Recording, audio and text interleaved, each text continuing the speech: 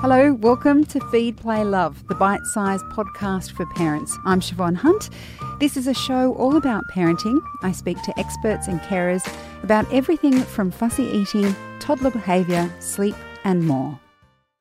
New babies have such sensitive skin, and they can come out in all kinds of rashes in the first year. Sarah Hunstead is the director of CPR Kids and a former emergency paediatric nurse. She's here to explain some of the more common rashes that occur in the first year of life. Hi, Sarah. How are you? Hello, I'm well. Babies can be born with what looks like a rash, that small pimply kind of thing that goes over their heads. What is that? So that's neonatal acne. Oh, it is acne. It is. It is. I know, it's such a funny name for something that's just so little, isn't it? Yes. You just associate that with teenagers. Yes. Yeah, or grown-ups. You know, it continues on. But, unfortunately. Yes, it does. It does. Yeah, but what's really interesting is that neonatal acne is very, very common. And what who's they? The people out there who do the medical researchers. The medical stuff. Yes. Yeah. So what they think that neonatal acne is caused by is just hormones from mum. So in utero, and there's no treatment needed. They'll go away on their own. Don't be tempted to pop them. Oh, God, no, because that skin, so new. Yes. So what is a really common rash that a baby could get in the first year? Absolutely. So there are a few different ones. Milia, sometimes known as milk spots, is a really common one, and that can often happen, sometimes around the 6 weeks of age, but certainly can happen at other times as well. And that's just caused by blocked oil glands. Once again, you don't need to do anything. They will go away by themselves. So, and they look a bit like acne as well. Yeah, they do a little bit. So, certainly that's one of the more common things. They just disappear with time. Some of the other really common kind of skin conditions that can happen in the first year, certainly jaundice is one of them. So it's not a rash exactly, but it's certainly something that involves the skin. It's where the skin starts to turn yellow. And what causes that is something called excess bilirubin. Bilirubin is a byproduct of red cell breakdown or red blood cell breakdown. And so what happens is that can actually cause some health problems as well. So if you notice that your child's skin is yellow, then it's important that if it hasn't been picked up in the hospital, that it's happened after you've gone home, then make sure you do go and see your doctor about that. And I know this is one that seems really obvious, but nappy rash can look really painful. What is that just an irritation of the skin? How can you avoid it? How can you treat it? Oh, that's $1 million question. Yeah. Right there. So nappy rash, I think every child ends up with nappy rash at some stage. And if you Google nappy rash, I don't think I'd want to. Oh, yeah. Well, the pictures are pretty out there, I'll tell you that. But the number of cures, in inverted commas right there, that are out there are just so many. So the idea is that nappy rash often occurs when there can be a breakdown in the skin. So, often frequent changing of nappies, lots of nappy off time. Just get used to having wee on your carpet, put a blanket down. It's unavoidable, but lots of airing of the bum out there and, certainly will help prevent nappy rash. If your child does end up with it, and you know what, it's okay if they do, you're not a bad parent. Often you think, have I been changing my baby's nappy enough? This is my fault. What did I do? No, you didn't. It's okay. It's all right. Yeah. What you need to do is that if it is a severe nappy rash, your child is in pain, they are really upset when they're doing a wee or a poo, go see your maternal and child health nurse or your GP. Let them have a look, make sure that there's no infection there. So that's a really important thing. And then it's about using barrier creams. Try and help the healing. So work out what's best for you and your child. Often people will use a zinc-based cream. Some people will use, other creams such as a pawpaw. It's about experimenting and finding out what works best for your child and remembering that their skin is so sensitive. So being cautious what you put there. Yeah. Now I can't remember what it's called, but the one with the slap cheek. Mm-hmm. What's that one? So that's parvovirus. Is it? Did I get the right colloquial term for it? Right. You did. So we're not saying that you've slapped your baby in the cheeks. It just looks like someone has. No, that's right. And this is actually quite common in toddlers. So this is rather than the babies because they like to share their germs. They lick each other at preschool. And that's okay too. So slap cheek, it literally looks like they've been slapped across the cheeks because they've got these really reddened areas. And so it's caused by a virus and it's about keeping your child home until they're better. Oh, we all love that. Oh, we do.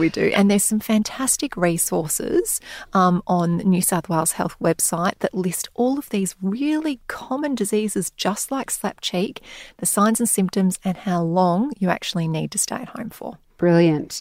Are there any rashes during the first year, the common ones that I haven't asked you about? I think some of the ones that we can certainly think about are cradle cap and eczema as well.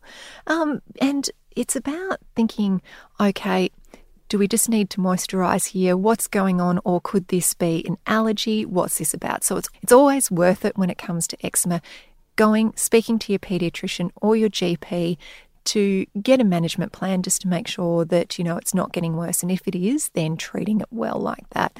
There, once again, if you look up cradle cap on the internet, there are a million different cures from olive oil and scraping it off with a credit card. Oh, no. But rest assured that it does get better and it will go away. Do you know, my kids, both of them, had cradle cap well into their... Well, my son's almost 5 now, and I'm sure he's still got a bit on his head. Yep. But I don't want to go near it because I don't want to hurt him and it doesn't bother him. If it's not bothering him, then don't worry about it. But there is just one more thing when it comes to children's skin, particularly baby skin, that I wanted to talk about. And it's not so much of a rash, but it's more a skin appearance, and that's being mottled. So, when you go to the butcher, sorry for all of the vegetarians out there, when you go to the butcher and they've got those beautiful big fat Italian sausages, and they look quite marbly with all of that fat in there and that deliciousness. Apart from if you're a vegetarian. Apart from if you're a vegetarian. Who's dry retching in the corner. Sorry about that. My apologies. It's just such a good analogy, though. There's no veggies that look mottled. Otherwise, I'd use it. True. So, certainly, if your child is mottled and they aren't usually, I want you to look at your child as a whole. So, some kids are normally mottled. They are born like that. You will know if that is your child. But if your child normally has just, perhaps pale skin or, dark skin, whatever it is, and then they have changed to have that really marbly appearance, are they cold? It might just be, certainly that you've taken them for their first little dunk in the pool and their little lips are turning purple and, they're mottled. That's probably okay as long as they're still alert, they're smiling at you, they're happy, they're doing all the things that they should. If your child is sick, if they are not feeding well, they're floppy, they're more lethargic than usual, less wet nappies, and their skin is starting to become mottled, they may or may not have a fever, they need medical attention, usually urgent medical attention, because this means that their circulation is not good, particularly if you're having difficulty rousing them. 000 ambulance. And before I let you go, is there anything else you want to add? Well, I think it's probably a good opportunity to talk about that one rash that worries parents more than anything, and that is the one that we associate with meningococcal. Now, you may have seen on the media that you can do the press test. So your child comes out in a rash, you can get a glass, press it onto the rash, and if you can still see it. So normally we'd expect a rash to do what we call blanch. So it disappears when you put pressure on it. When you release the pressure, you see the rash again. When it comes to this particular rash that we call petechiae, which is often symptomatic of meningococcal, when you press on it, it doesn't go away. So you still see it there. It doesn't blanch.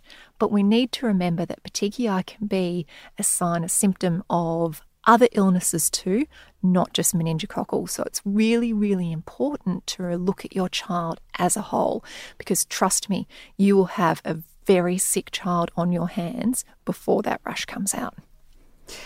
I think that's all I want to hear about rashes for the moment. Hopefully, itchy. I feel really itchy now. Not as itchy as when we talk about nets, but we can save that for another day. Sarah, thank you so much for coming in. Thank you for having me. That's Sarah Hunstead, Director of CPR Kids. And CPR Kids have a whole range of first aid courses for parents, which include talking about common illnesses and how to identify them and what to do about them. We'll pop a link up to their website. Just head to babyology.com.au/feedplaylove. Feed, Play, Love is a babyology podcast produced by Elise Cooper and presented by me, Siobhan Hunt. You can get in touch. We'd love to hear from you. Email us at feedplaylove@theparentbrand.com.au. See you next time.